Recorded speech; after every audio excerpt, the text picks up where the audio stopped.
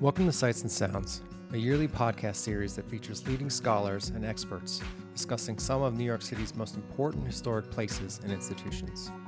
I'm your host, Peter Christian Eigner, director of the Gotham Center for New York City History, which produces the show each fall for Open House New York weekend. In this episode, Ayasha Garin talks about Resilient Edgemere, a land use plan recently approved by New York City's legislature that will rezone 166 acres in this low-income neighborhood of the Rockaways in southern Queens. The initiative is part of a larger strategic plan New York developed after Hurricane Sandy devastated the city in 2012. Sandy was the second most costly hurricane in the history of the U.S. Atlantic, flooding nearly 450,000 homes and businesses in the five boroughs. And New York is sure to be hit again since it is an ocean-lying archipelago, and efforts to stop global warming remain anemic. In the future ahead, it will be the Rockaways which take the brunt of this human and physical devastation in New York, since it is the largest urban sand strip in America. But the government's plan for resilience is also a revealing test case for how we intend to face rising temperatures and the vicious hydrological cycle it has unleashed. While many environmentalists advocate managed coastal retreat around the world, more powerful constituencies have been demanding expanded investments and have often carried the day. Developers are eager to build just as low, middle, and high-income residents are unwilling to leave. Caught between these pressures, New York's government has continued to extensively dredge sand and other landfill to rebuild the Rockaways and other neighborhoods hit by Sandy to ostensibly protect against larger hurricanes coming our way. Here, Ayasha Garin reminds us that New York's first inhabitants never inhabited the city's waterfront for this very reason, and also that visionary development schemes have defined this area of New York City beachland from its earliest days. While recounting this often surprising history, Garin, an interdisciplinary scholar at the University of British Columbia, takes us into the details of Resilient Edgemere and the predicament now facing all coastal cities, especially low-income neighborhoods in New York's flood zone, like Edgemere. To hear the rest of this series, visit us at gothamcenter.org or find us wherever you get podcasts. Thanks for listening. The first night I moved to New York City, I took the A train an hour south through Brooklyn, over the stilted tracks of the I&D Rockaway line, and across the wide expanse of Jamaica Bay. I arrived to the elevated 59th Street station on the border of Rockaway's Arverne and Edgemere neighborhoods, and then I walked north to Marina 59. 23 artists had transformed old docks and junk boats to create the Botel. These were camping-style hotel rooms to rent by the night. But the project also drew locals and visitors from across the city for a program of events and lectures and films, which were projected onto a salvaged whiteboard, propped up on the shoreline. This was September 2012, and the Brooklyn-based nonprofit 596 Acres had just finished a summer residency on the Rockaway Peninsula. Between 2011 and 2018, they mapped and labeled publicly owned vacant land in New York to help communities gain legal control of its use and transformation. On the docks that night, the nonprofit's founder, lawyer Paula Siegel, explained that the Rockaways was home to the majority of all vacant land in Queens. Over 1,900 vacant lots were within blocks of a 6-mile beach. After her slideshow was a Q&A session, where locals spoke up, and it wasn't just the vacant lots that bothered them about living in Rockaway. They told us about the lack of public health services and local job opportunities and reliable transportation. I followed up with one of these residents, Geoff Rawling. Geoff is an artist, the former president of the Rockaway Artists Alliance, and the captain of a wooden boat, which had painted to resemble a colorful dragon. It was harbored in the marina next to the Botel. He invited me back to the Rockaways to see Jamaica Bay from her roof deck. As I waited for my train back to Brooklyn, I looked out onto the vacant lots strewn with trash and at the high-rise NYCHA projects in Edgemere, and then over at the large tracts of raised lots where suburban developments were being constructed in Arverne. And I had so many questions. The Rockaway Peninsula is the largest urban sand strip in America. It's bounded north by Rockaway Inlet and Jamaica Bay, and to the east by Nassau County and Long Island, and to the south and west is the Atlantic Ocean. This means that when hurricanes and other storms spin up the coast, the Rockaway Peninsula receives the brunt of the storm surge. And at its thinnest point, Rockaway has only 3 main avenues. It's possible to walk from the north to the south end in less than 5 minutes. But the bulk of the peninsula today is actually the result of extensive efforts to fill in Rockaway Inlet and bulkhead the beach against natural erosion. And this requires the constant maintenance of dredge material. In other words, the Rockaways is man-made. So much of the community has been built on landfill. But I didn't know any of this then. I returned to the Rockaways the next few weekends to sail around Jamaica Bay with Geoff and his crew. From the top deck, they pointed out to islands and to waters where former islands had disappeared.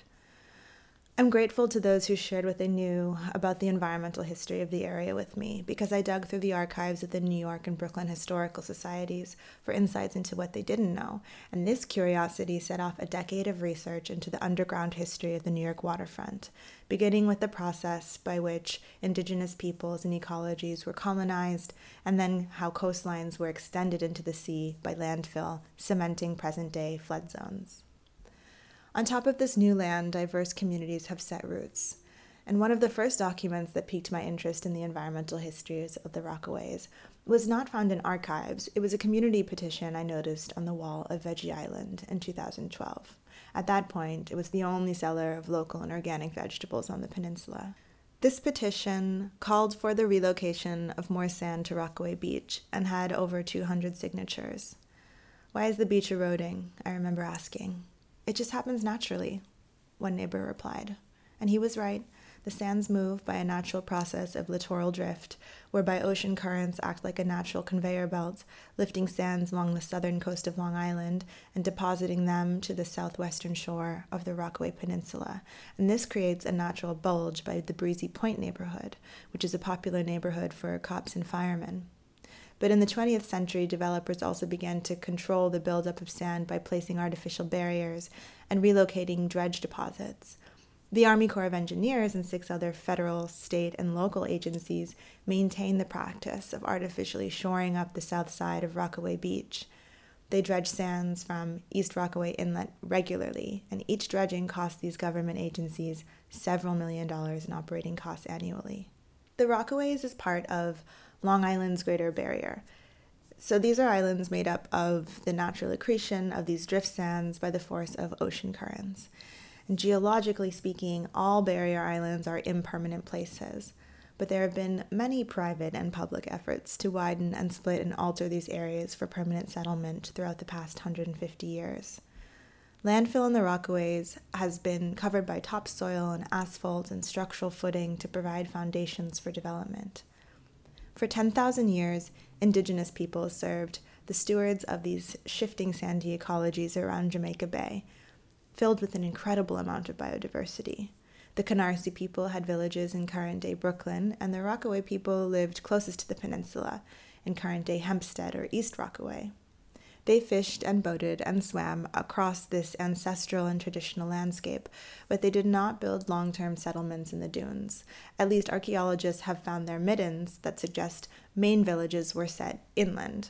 And I mention this because we might heed the wisdom of this decision, informed by thousands of generations of environmental observations and ecological experiences. The name Rockaway is derived from a word in the indigenous Delaware language, Rekanwaki, which means the place of our own people, though some linguists also believe that the name translates to the place of laughing waters from the original Rakana Wahana.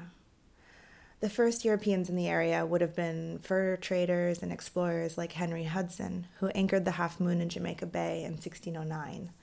And by 1690, Far Rockaway was already claimed property of the Cornell family, who went on to found that Ivy League university by the same name. Fast forward to the mid-19th century, an elite beach community had formed on the coastal headlands from the Nassau County line west to Beach 32nd Street. The rest of the Rockaways was still a narrow strip of beach dunes, only half the length of the current peninsula. But Far Rockaway became one of the wealthiest bathing destinations in the world, with the largest seaside hotel in the world at one point. More investors extended railroads into the dunes, and many more hotels were built on landfill surrounding the tracks. By the time the first sewerage and street gas lamps appeared in 1897, Far Rockaway had already begun to run out of building space. During this Gilded Age, the beach area from 32nd Street to 56th Street, which is current-day Edgemere, saw one of the most radical attempts to alter the natural topography of the peninsula. Developer Frederick Lancaster's New Venice Company created a canal system to connect Jamaica Bay and Far Rockaway Bays, cutting through the peninsula.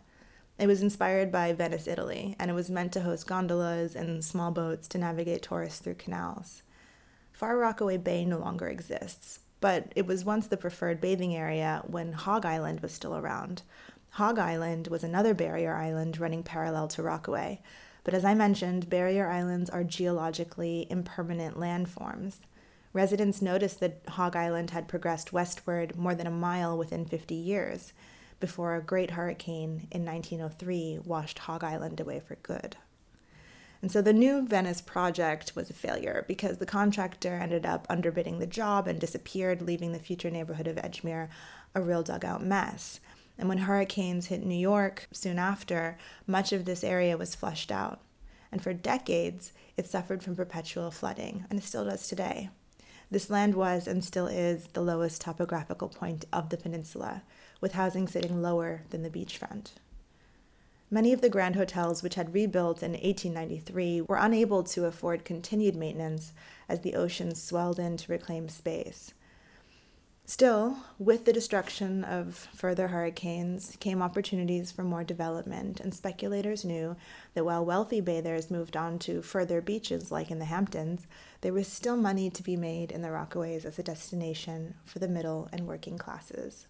This ushered in the bungalow age of the Rockaways, when small beach homes stretched the length of the peninsula for summer tourists and other seasonal residents, though most of these bungalows were not winterized, and so they sat uninhabited in the colder months of the year.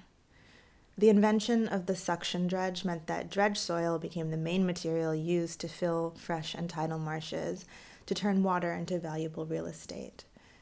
In 1900, the owners of beach residences promoted the area by investing $500,000 to fill 23 acres of the bay.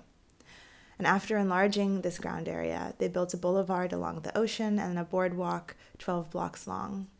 Rockaway Beach Amusement Park was added to further draw visitors in 1901, a great tourist trap to rival Coney Island, and over 100,000 passengers were carried to and from the great summer resort of Rockaway Beach every day. In this time, one could get from the Rockaways to Manhattan's Penn Station in only 30 minutes by LIRR transit. However, when the train's trestle over Jamaica Bay burned down in 1950, residents were stranded without transportation for 6 years. And after this, a trip to the Rockaways required the much longer route that still exists today, which cost visitors twice the price and twice the time, so many chose to vacation elsewhere. Then, the city, desperate for housing for the poor, sent subsidized renters to converted bungalows. City planner Robert Moses had first set his eyes on the Rockaway back in 1939 when he decided to build a shorefront parkway along the ocean of Rockaway Beach and a roadway along the bay to connect his newly completed bridges. This required the extensive filling in of shoreline areas. In 1952, Moses argued that the peninsula had become a resort slum, and he built the first public housing in the Rockaways that year. He designated urban renewal areas, acquired private land through eminent domain, demolished and cleared much of the vernacular bungalow architecture, produced hundreds of acres of vacant land. And at the same time, the city planner was busy demolishing wide sections of the South Bronx and Queens and Brooklyn too for his highway and freeway projects. Meanwhile, there was growing demand for a plan to house the displaced, so Moses treated the Rockaways as a space for their management, as well as for the city's elderly and poor. He used federal and state financing to develop dozens of nursing homes on the peninsula, many of which still exist today. Eastern Rockaway, where Marina 59 and Arvard and Edgemere neighborhoods are, has changed dramatically since Moses' meddling. Along with its tourism, Eastern Rockaway lost the public amenities of a hospital, a school, and a courthouse by 1962, and by 1975, the Rockaways contained 57% of all low-income housing in Queens, though the area housed only 5% of its population. In 1990, 1/3 of the peninsula was on public assistance, and nearly 1/4 of households had incomes below $10,000. For several decades, the Rockaways sat at the edge of the city, largely neglected by officials and developers. And then, in a striking reversal of the media's portrayal of the Rockaways as a violent ghetto, upmarket publications at the time of my own arrival to New York City seemed committed to painting the new Rockaways a mellow and innovative nature destination. While in the 1990s, articles written about the Rockaways rarely mention the beach, these days the oceanfront is a central focus. However, its artificial nature is never really admitted. I began this research 2 months before the peninsula was hit by the worst hurricane in over a century. The storm surge caused major flooding in the Rockaways. It tore the boardwalk off the beach and it smashed it into nearby residences, destroyed over 1,000 structures, and the beach was severely eroded. Buildings were without power, water, heat, and cell phone service for up to 6 weeks after the storm. Rockaway residents who depended on public transportation had to wait as it was rebuilt over the course of a year. But the community organized, and with the help of Occupy Sandy volunteers who worked by the logic of mutual aid, Rockaway rebuilt. Still, Sandy's destruction and subsequent rebuilding have brought changes and challenges. Public-private partnerships have paved the way for an influx of development, and with that, more gentrification and displacement. Residents who grew up under the benign neglect of the 70s, 80s, and 90s are feeling and seeing what activists tried to organize against 10 years ago in their neighborhoods: disaster capitalism. In the late 20th century, the city acquired over 100 lots in Edgemere alone. It acquired even more there after Sandy, buying some residents out of the flood zone. 10 years later, a few of those vacant lots I'd seen projected onto the whiteboard at the Botel are thriving community gardens and farms, like Edgemere Farm and Garden by the Bay. But more of them are new buildings, with some units being sold at close to $1 million. Public resilience infrastructure budgets have built a new boardwalk, more housing, and relocated sand deposits to make mountains of dredged beached dunes. City partnerships with institutions like MoMA have made the Rockaways, even those eastern neighborhoods like Arverne and Edgemere, attractive again for developers. I returned to Edgemere last week, where the New York City Department of Housing Preservation and Development has resilient Edgemere plans to turn vacant lots into affordable housing and retail and open spaces, and to raise the shoreline with more landfill. All the locals I spoke to said the same thing. Over the past decade, more and more real estate has gone up, but people from the Rockaways can't afford it. There are plans for a community land trust in Edgemere, which would consolidate 119 city-owned vacant lots and designate 62 for residential development, 2 for commercial use, and keeps 55 as open space for flood mitigation. The CLT model would work to make sure that this land stays out of the private market, but it is little more than an idea at the moment, led by community visioning sessions at RISE, the Rockaway Initiative for Sustainability and Equity, and the Collective for Community, Culture, and Environment. But while a community land trust might protect communities from the exploitative housing market, it won't completely protect them from the climate calamity we can expect from the future. Edgemere is home to most of the year-round low-income residents of the Rockaways, and 85% of Edgemere didn't even exist 150 years ago. I've been attending lectures with titles like Sustainable Development After X Disaster for more than a decade now, and when people gather at these events to discuss more resilient futures, everyone is stuck on the question of what to do about low-income populations who live in housing that will not withstand sea level rise and flooding events, but who also don't want to move. Sandy has opened up the same tough questions for New York about whether to rebuild or manage retreat that we saw play out in New Orleans after Hurricane Katrina. And for many Rockaway residents who own their homes or mortgages, packing up their lives and moving away is not a serious option. They'll stay as long as they possibly can. And the New York City Build It Back program, which uses federal grants to subsidize rebuilding, has allowed many homeowners to do so. What was interesting about the dredging petition I had seen at Veggie Island, I later realized, was that Rockaway residents felt a deep-set sandy beach was their right. By settling public housing adjacent to this beach, and by continuing to do so today, it would seem that New York City has dug itself into an open-ended contract with dredging processes to keep this environment settled and livable. Natural disasters are blamed when vulnerable populations are affected, but in reality, this vulnerability to storm surges, it's hardly a natural problem.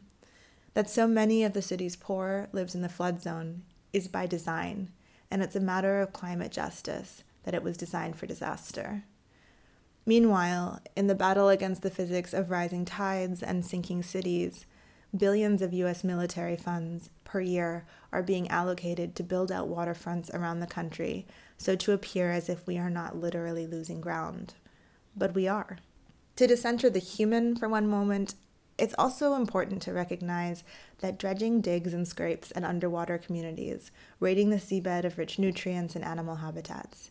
It counteracts natural entropy, and it has had destructive effects on New York's reef systems and all those people who relied on marine life for their livelihoods. In the long run, we'd better break with the militaristic narrative of humans versus nature and adopt a relational approach to climate change and development that acknowledges the limits of self-sufficiency and our interdependencies within the wider world's ecologies and climate system.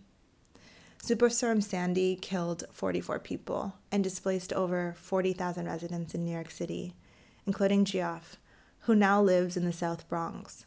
His dragon boat survived, and it's still docked in Edgemere 10 years later. I asked Geoff recently what he thought of resilience initiatives in Edgemere and elsewhere along the peninsula. He answered that the answer to beach erosion, as observed by generations of people living on Rockaway, is the breakwaters. He used his hand to motion a spiral, explaining how the currents move sands along the coast. His comments reminded me that breakwaters or jetties are kind of a relational technology. Done well, breakwaters use the natural force of ocean currents that built the barrier island in the first place to catch more sand and build up the beach. And there are ways to construct breakwaters so that they're far less invasive than to dredge and fill. I'm thinking of Scape's Living Breakwaters project in Staten Island's Tottenville, where oyster texture is being used to protect coastal neighborhoods, and educational programs will foster environmental stewardship in the reefs. I do think we need to reconsider the stubborn insistence on shoring up settler colonial boundaries on coastlines which have shifted for centuries. But while territorializing barrier islands might represent peak modern human hubris, as the example of Edgemere's history complicates, New York City has a responsibility to protect the vulnerable residents who've set roots in this sand after the elite classes abandoned the Rockaways. While we're on the point of accountability, the city also owes indigenous peoples and species their land and waters back, which were taken 400 years ago by colonists who invented racial boundaries to better exploit the land and species here. All these things are true. Colonizing the coast has produced these contradictions of care. Thanks for listening to this episode of Sights and Sounds. Be sure to check out the rest of the series, available wherever you find your podcasts, or online at gothamcenter.org, where you can learn more about the rest of our programming here at the Gotham Center for New York City History. I'm your host and the show's producer, Peter Christian Eigner, director of the Gotham Center at the Graduate Center, City University of New York. Be safe, everyone, and enjoy Open House New York weekend.